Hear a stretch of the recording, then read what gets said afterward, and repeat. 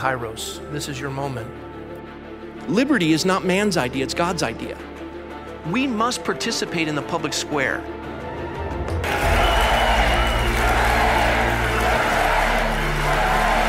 This is a moment in time that will define history as we know it, the furtherance of America as we know it. That's a powerful gift, freedom. And we're not going to bow to tyranny. This isn't me standing, it's us. This is the moment for the body of Christ. We pray that there would be an awakening and a revival in the nation. In Jesus' name, amen.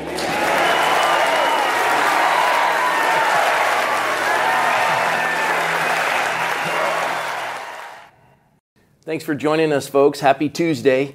I have to tell you that with that introduction, it just brings to mind how critical what we're doing is, because this is a critical moment in history, and especially for the country.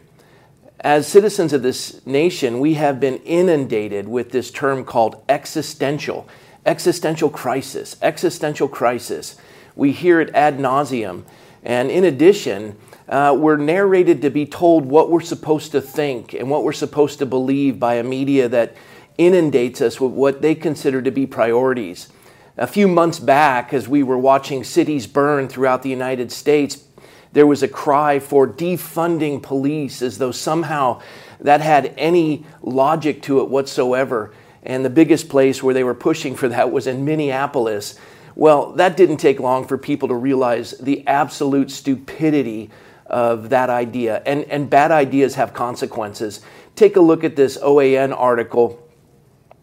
You have Minneapolis, a city which experienced scores of riots in May of last year, is now going back on its pledge to defund the police. In a unanimous vote on Friday, the city council decided to refund the police department, providing $6.4 million in additional funding.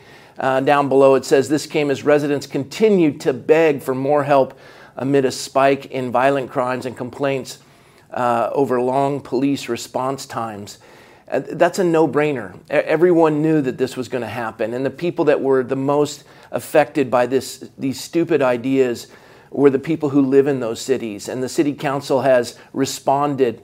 And honestly, the city council legislators in America, they govern by our consent, and the people are upset, and bad ideas have consequences. And we go on with this existential threat.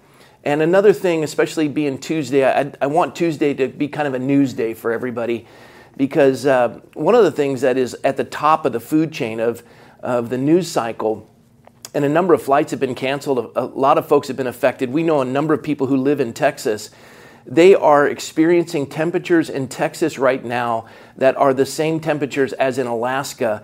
And you want to talk about an existential threat of global warming and climate change and all the stuff that they've been indoctrinating our children with. Well, the good news is, and you're going to see in this Tucker clip shortly, we've solved that problem, but now we have a bigger problem on our hands because, well, the president wants to do away with the Keystone Pipeline. He wants to have all these folks be unemployed and move away from fossil fuels. Take a look at this Tucker clip, and then I'll share with you a little bit about my thoughts. The Green New Deal has come, believe it or not, to the state of Texas, and we're here with the report. How's it working out so far? Well, the good news is all that alternative energy seems to have had a remarkable effect on the climate, as intended. Last night, parts of Texas got to temperatures that we see in Alaska. In fact, they were the same as they were in Alaska. So global warming is no longer a pressing concern in Houston. We've solved that problem. The bad news is they don't have electricity. The windmills froze, so the power grid failed.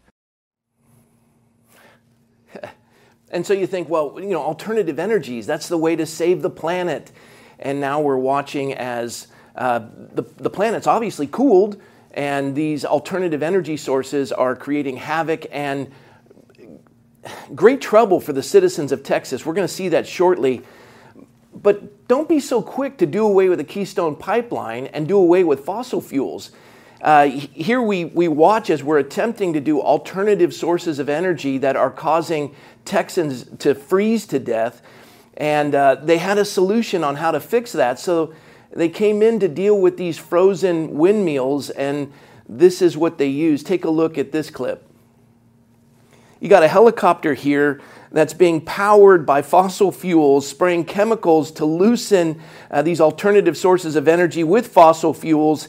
And that wind turbine that you see is made by fossil fuels. And so these alternative fuels are doing nothing but freezing people and killing them in Texas. And yet fossil fuels are coming to the rescue. That is, that's pretty tragic as far as I'm concerned.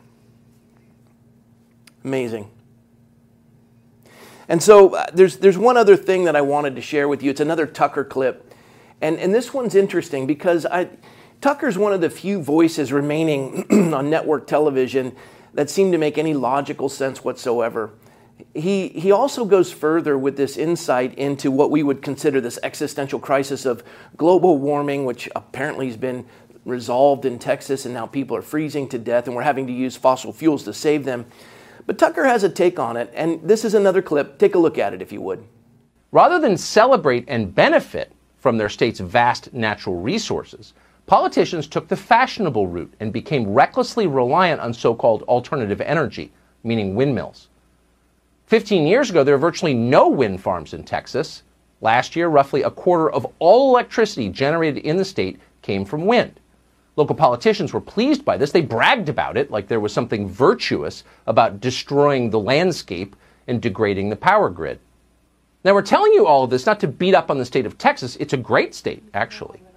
But to give you some sense about what's about to happen to you, to every state. And now, with the Keystone Pipeline being canceled by President Biden, we now have 11,000 American workers out of a job.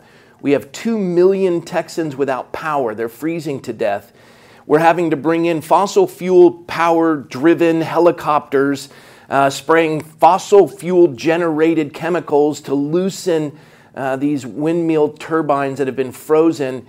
And all the while, the grid is shut down. And the tragedy of it is, and the stupidity of bad ideas have consequences. And I want you to see this. This is a Breitbart article. Take a look at this. You've got a Texas mother and daughter who died after heating their home with their car.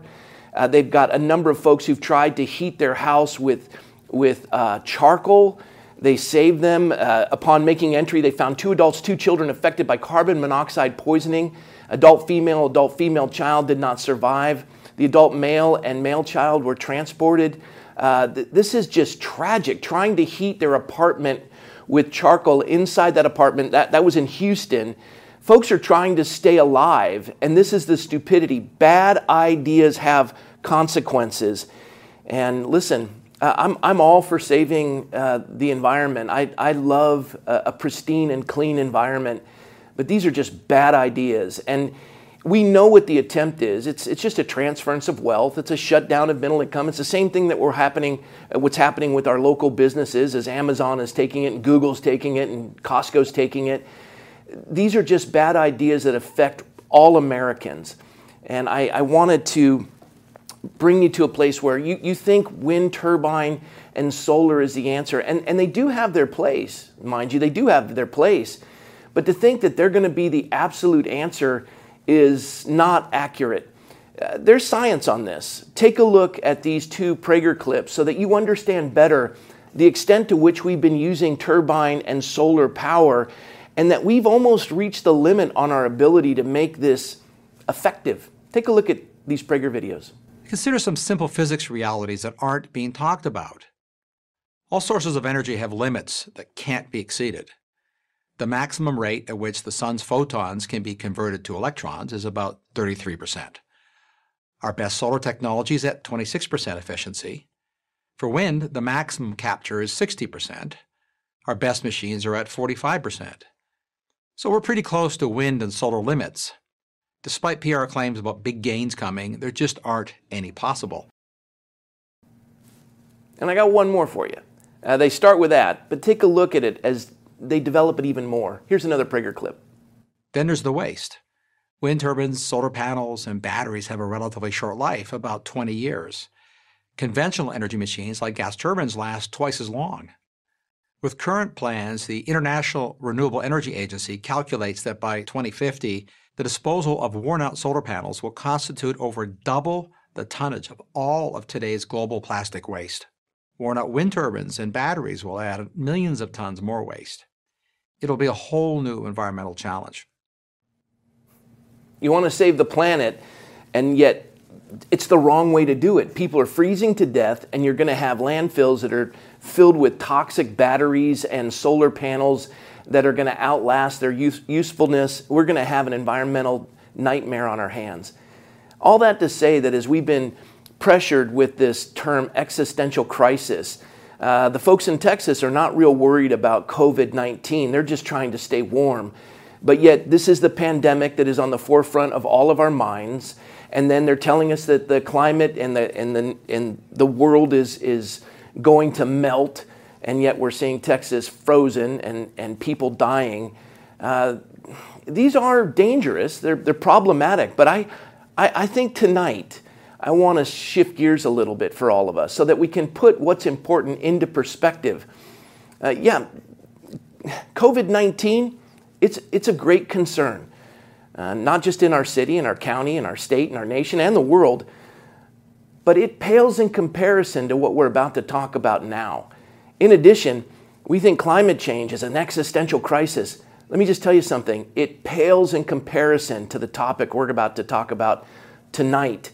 You see, this is a tragic, evil, horrific killer of human beings. I want you to see this worldometer. This is a crisis more deadly than COVID pandemic and more urgent than climate change. You can see here on the World Health Meter, abortion. It's the fourth column down. And this year alone, 5,429,203, 4, 5, 6, 7, 8, 9, 10, 11. That's how fast babies are dying. Human beings, the number one killer, 5,429,221, 2, 3, 4. There you have it, folks. You see, we want to avoid that. We want to make abortion sterile. We want to drive by these clinics that schedule the death of human beings, and the church wants to ignore it. We want to elect ministers that declare it's okay to kill a baby and put them in a senatorial office and somehow say that Christians don't care about children outside the womb, only in the womb, and they come up with every crazy argument to somehow justify their apathy towards the most heinous, awful destruction of mankind, the number one killer, abortion. And with me tonight is one of the greatest voices for the unborn. And the Bible says to be a voice for the voiceless. And he is a remarkably gifted man. I'm grateful for him. You're going to see him as a regular, guest on our program. And he's going to have his own as well. I want to connect you to all the stuff he's doing. He travels the country. He shares this truth. He does it in a loving manner, but he does it with indisputable facts. And so I want to welcome my good friend and brother, Seth Gruber. Hey, Rob. Welcome, man. Thank you, brother. So we're gonna dig in on this tonight, because as we're looking at all these existential crises and global warming and COVID-19, and I heard you say that. I repeated it, but I learned it from you. Bad ideas have consequences. Yeah. And we're watching just a clear picture just on the news. Bad ideas have consequences. Yeah. You're watching a fossil fuel-driven helicopter spraying fossil fuel chemicals to loosen the propellers of a frozen alternative energy and we're trying to end global warming, but they're frozen. Yeah. It's just, you can't make this stuff up. That's right, yeah. And the tragedy is people are dying because of these bad ideas. Yep. And who's driving these ideas, and why are they doing it? And what's the purpose of it? Right. And you want to put everything into priority. There's a worldwide focus on COVID-19 and a great concern. Yeah. The entire economy's been shut down. Families have been stifled. I've gone through all of the consequences of this. Yeah. But yet the number one killer far exceeds anything this pandemic has ever seemed to have accomplished in its nefarious abilities. This killer is pervasive in the culture. Yeah. And you know what's interesting about what you were saying, by the way, Pastor Rob, not just a pastor, but now my pastor. I'm privileged to have joined this church officially and to move my family up here, and so we'll be spending a lot more time together. But something I noticed that was similar between all of these, and you already made the connection, is what is falsely called science. Yeah. Right? And it makes me think of when Paul's writing to Timothy, right? At the end of 1 Timothy, he says, "O Timothy, keep that which is committed to thy trust, avoiding profane babblings and what is falsely called science."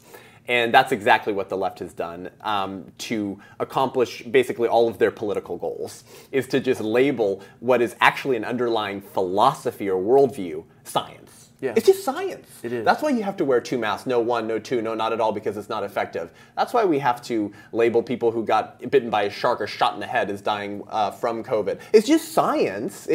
Rob, if you were woke, you would know that it's just science that actual human beings with human DNA and human parents actually aren't human beings, or they're not human persons. Now, anytime someone tells you... You're striking me as being very sarcastic. Oh, no. Of course, anytime someone tells you it's a human but not a person, Yeah. the one question you should ask them is, what's the difference? Yeah. And 2, have you ever met a human that's not a person? Because I haven't, and I'm just wondering what that person might look like. It's convenient to be able to label somebody that doesn't have a voice. Yeah, that's right. And then you get to destroy them because no one defends them, and those who do defend them are ridiculed. And the tragedy is, I understand a world that has a philosophy that is bent and warped, but I have a problem with the church not defending the unborn. Right. And watching as professing Christians don't see this as one of the greatest violations of God's moral law. Yeah. And moral law, from moral law comes civil law. Right. And they say you can't legislate morality. Every law is based on morality, somebody's. That's right. So from moral law comes civil law. Yeah. And all these ideas have consequences. That's right. But the church isn't supposed to participate in that legislative process. The church isn't, and I'm being sarcastic now, we're not supposed to have a voice in this. Right.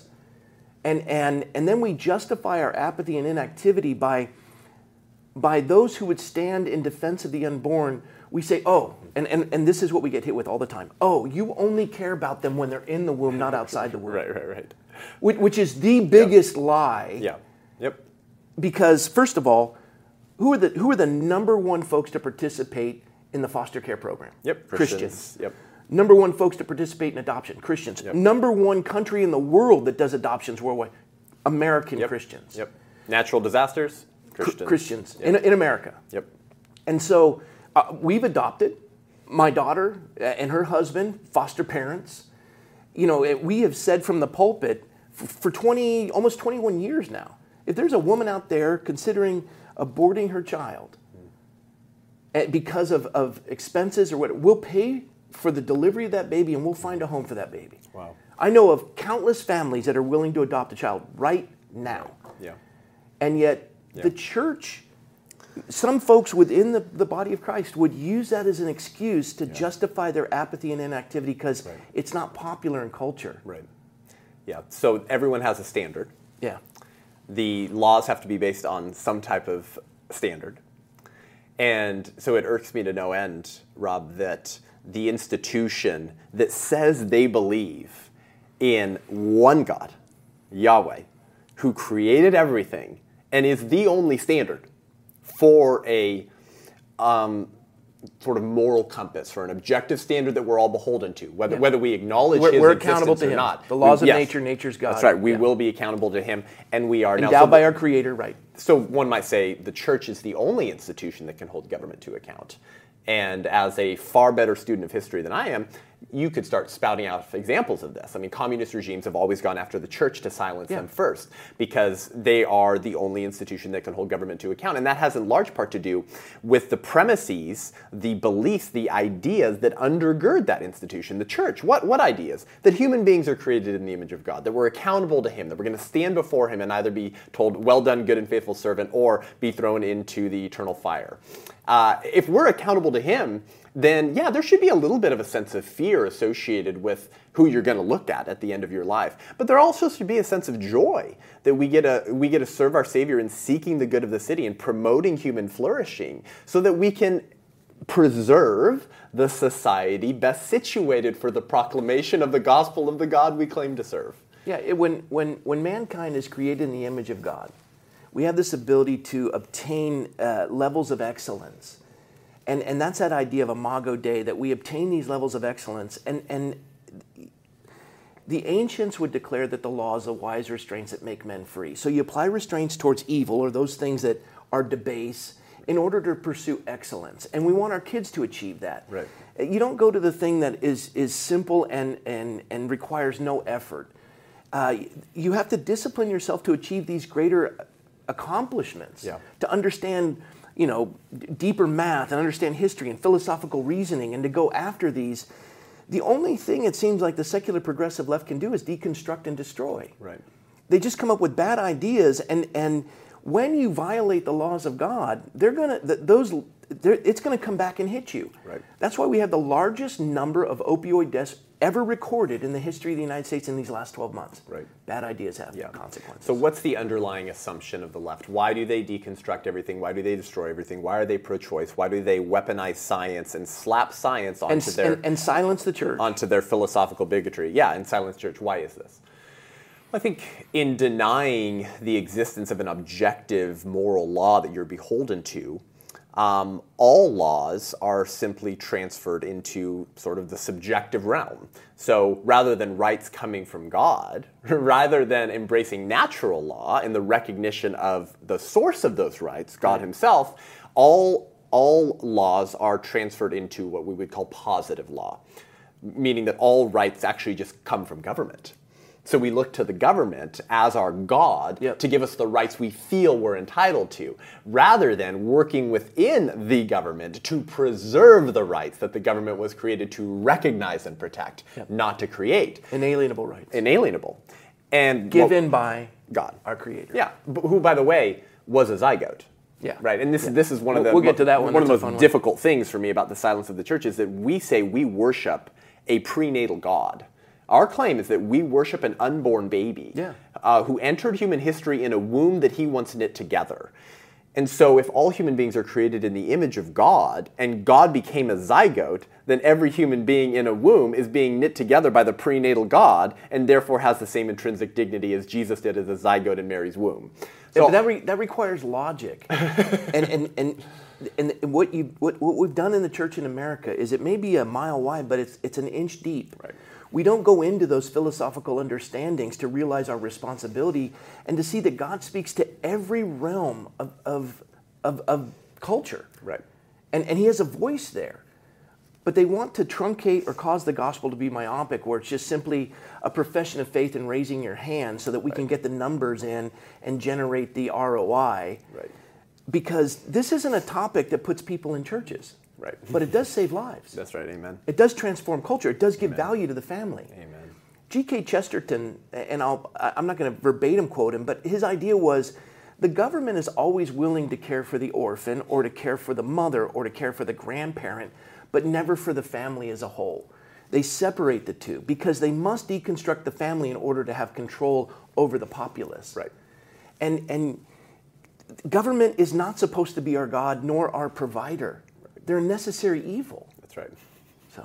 And as limited as they are, the better that they are. Yeah. But the reason why the left destroys everything is because they don't believe in an objective human nature that holds across time and space. Meaning you can't tamper with it. You actually can't change human nature. It is what it is because it comes from an objective God who created it.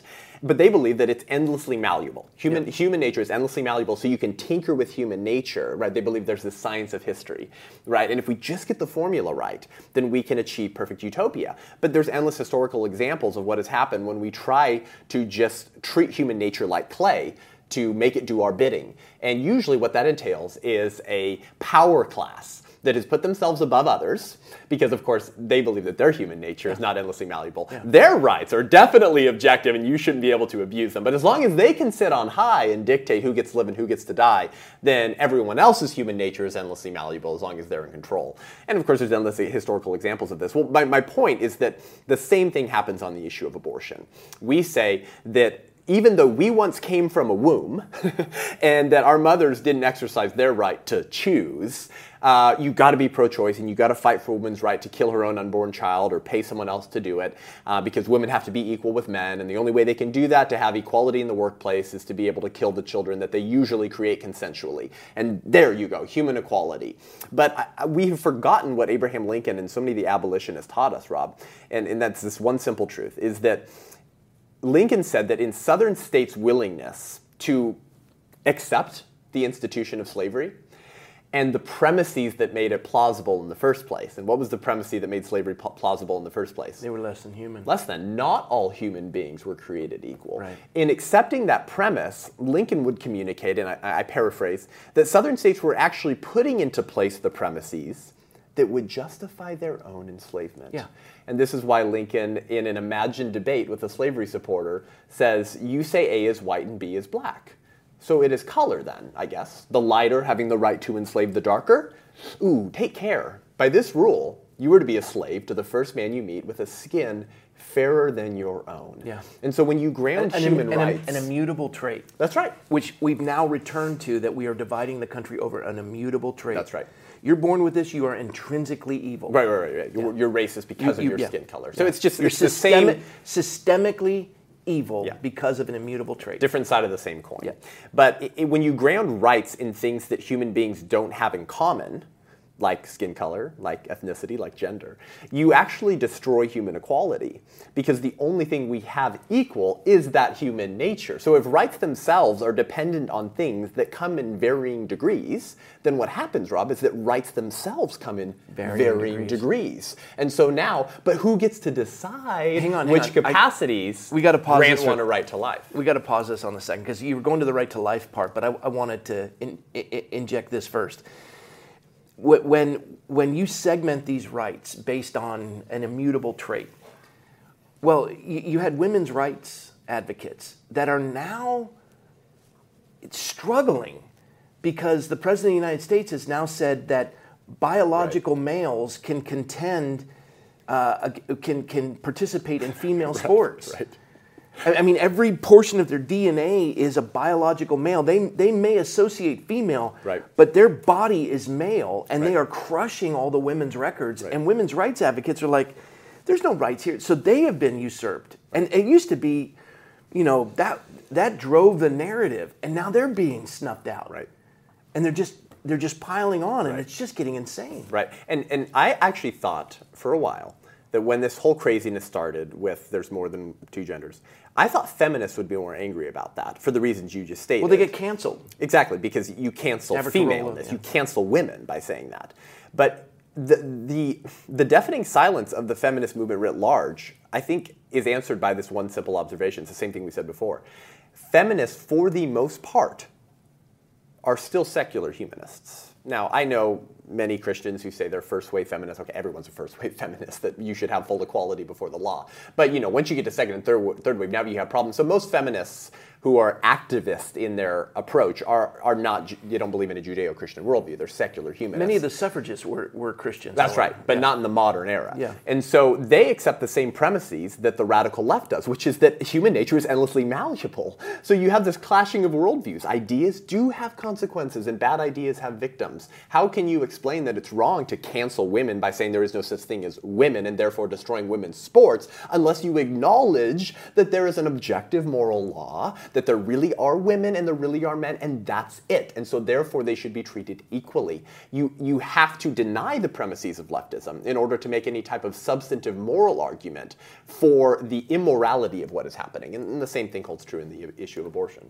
And after a while, it's just going to become unmanageable, because there is nothing you're going to be able to say that will not put you in jail for offense of missing someone's gender identity, and you have to memorize the countless ones that they're adding, and if you don't use the right pronouns, and this is where we're going. And really what it's doing is it's causing us to war against one another, so they rise in power to control the stupid. Yeah. And we destroy any thought of science or rational thought or absolutes, and now we're just dumb. Yeah.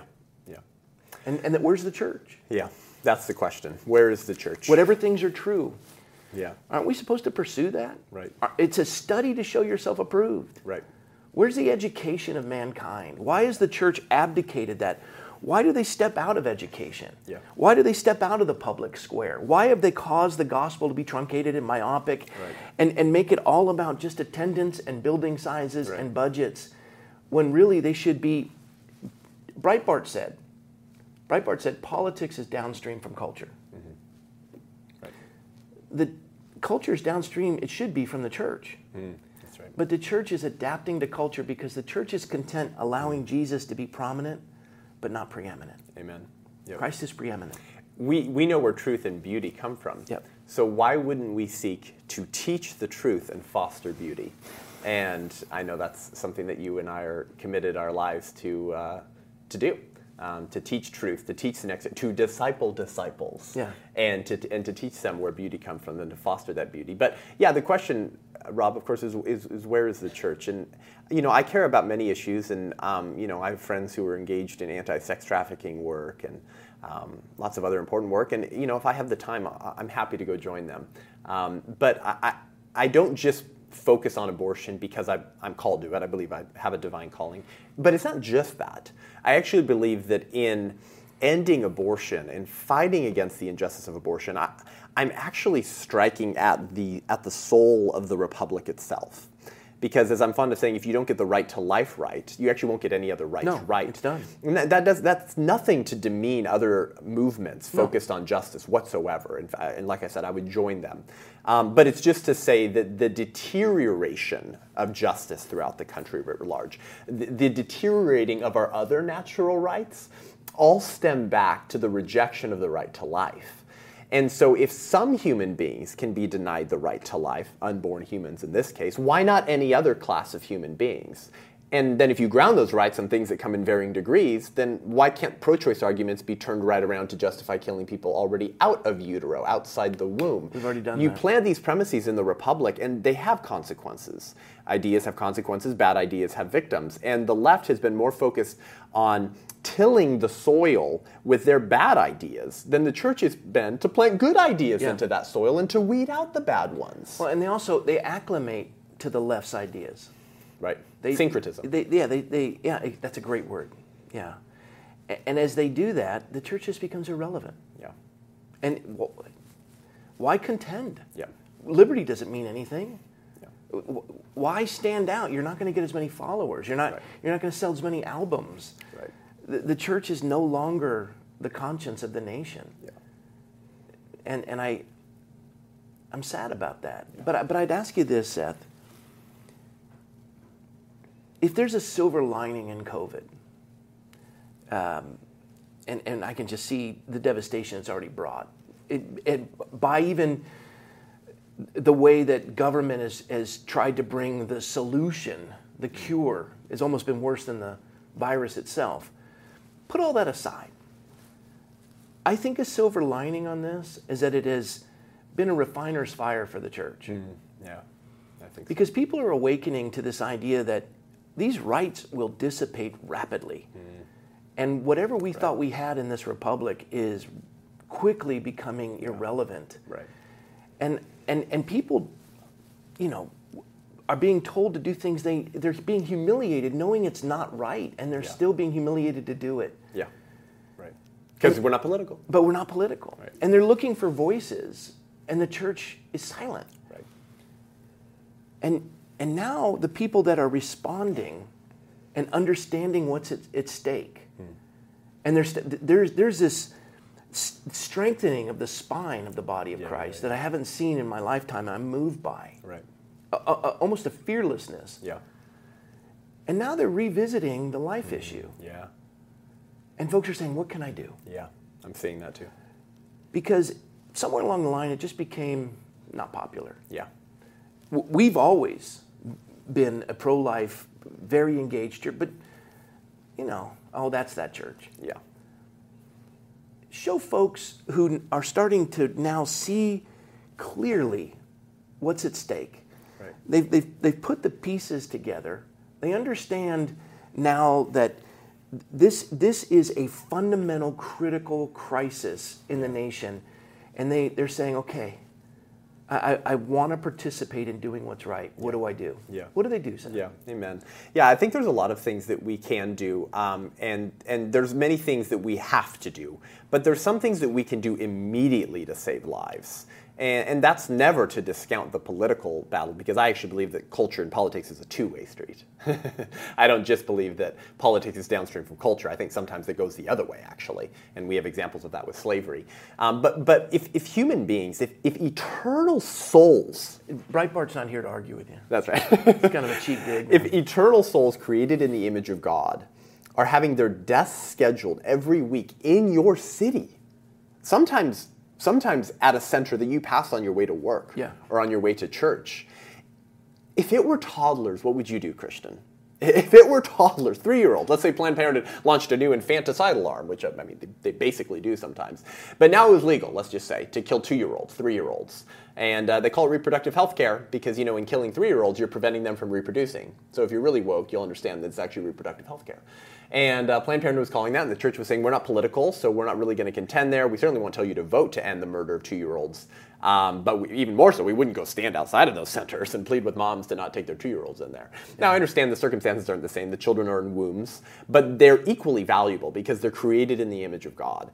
And 40 Days for Life is found because many abortion clinic workers, Rob, leave the industry during their 40-day prayer campaigns.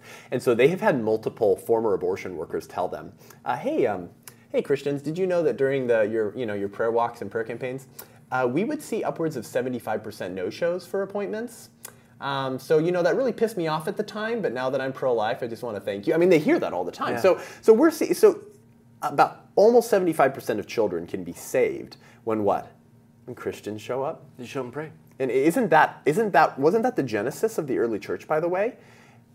Dying children on the side of the road who were exposed to the elements, that was the euphemism back then, who were rescued by Christians. And so you had this ethnically diverse early church because they were rescuing babies of different ethnicities and raising them as their own. Yeah.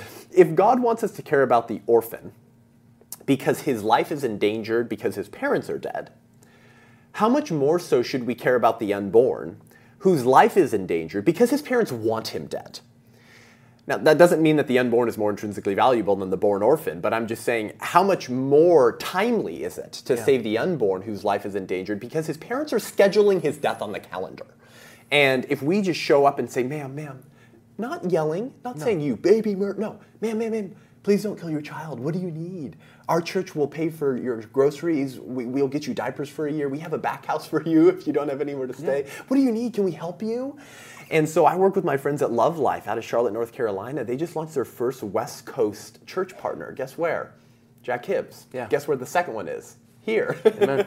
And they just come alongside the Church of Christ, Rob, to say, listen, what are you doing already? Let's encourage you. Listen, we've just built out this track for you to run on because it's kind of overwhelming to engage a Holocaust. Yeah.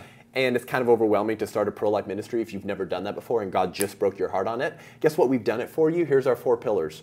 Prayer walks, sidewalk counseling, post-abortion healing, orphan foster care.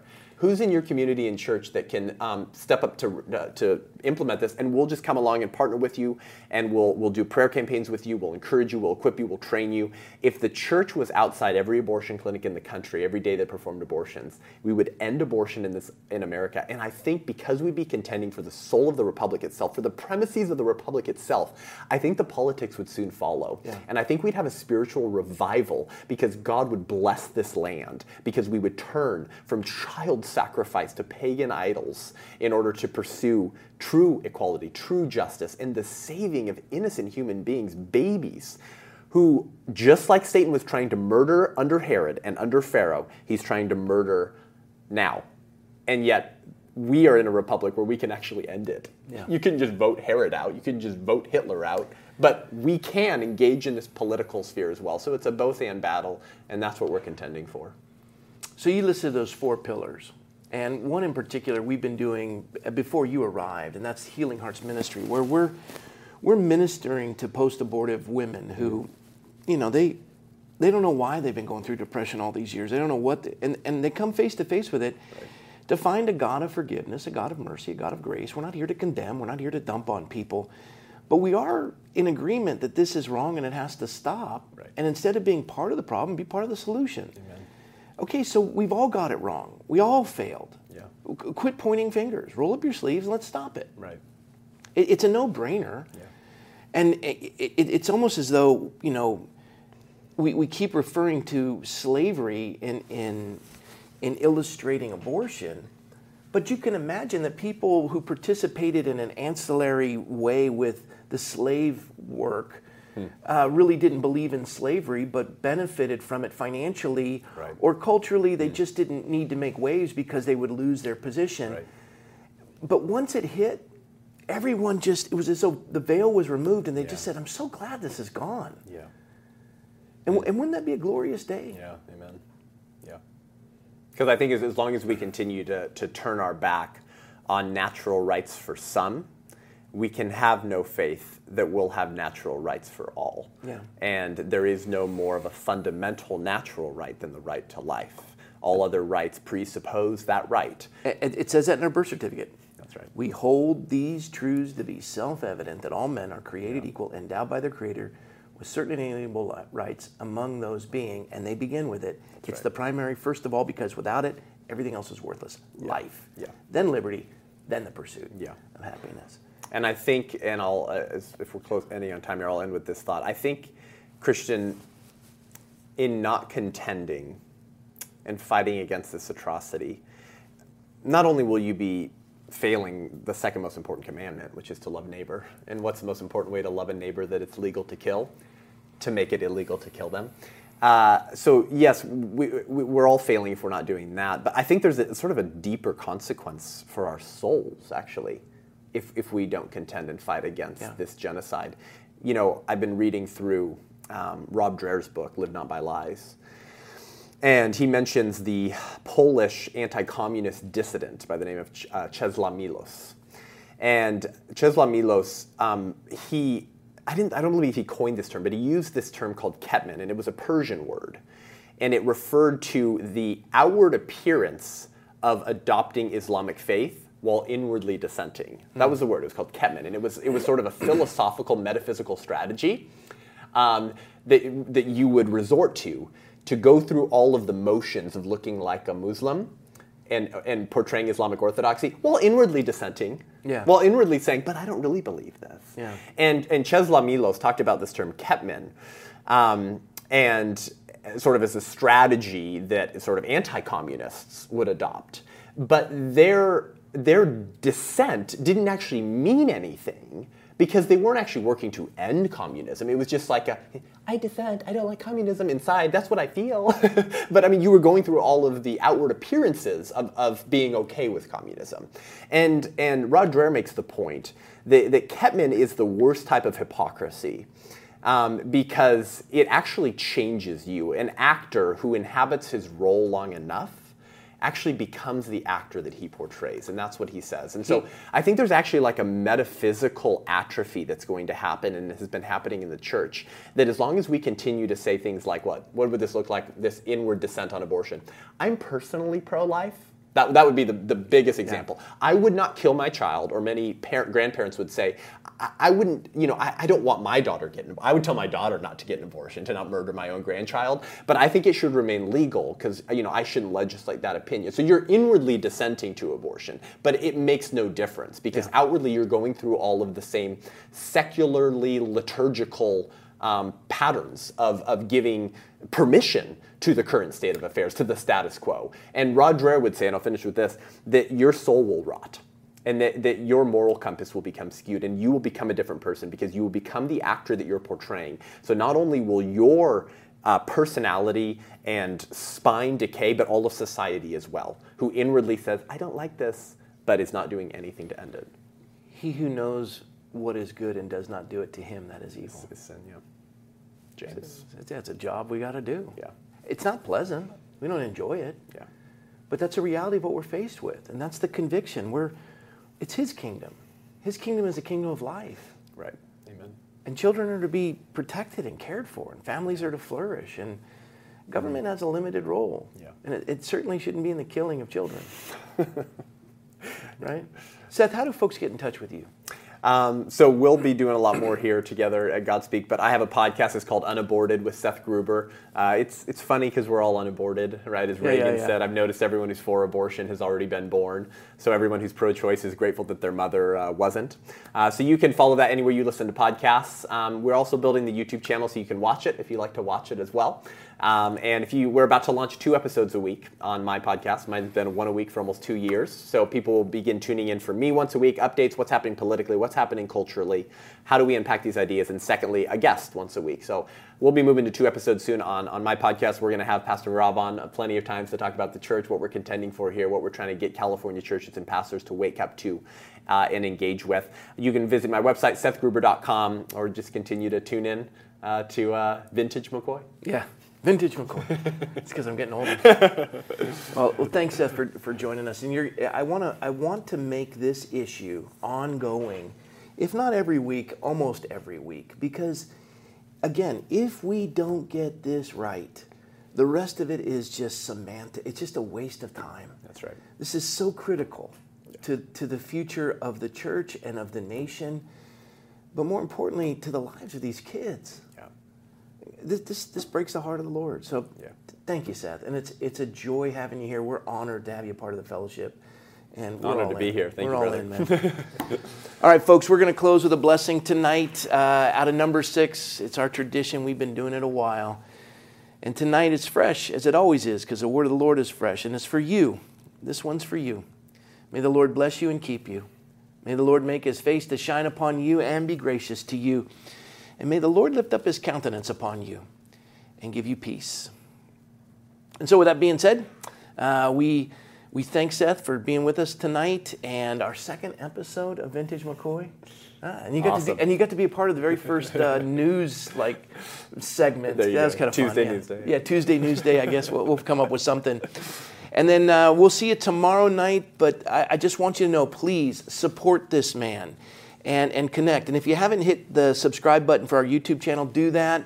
We're going to have different areas where you can follow us in case the tech oligarchy wants to get rid of us. You'll see it all on there.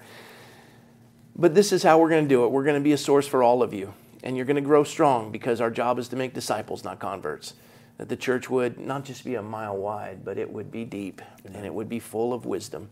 So may God bless you and keep you. And we'll see you tomorrow night. Good night, everybody.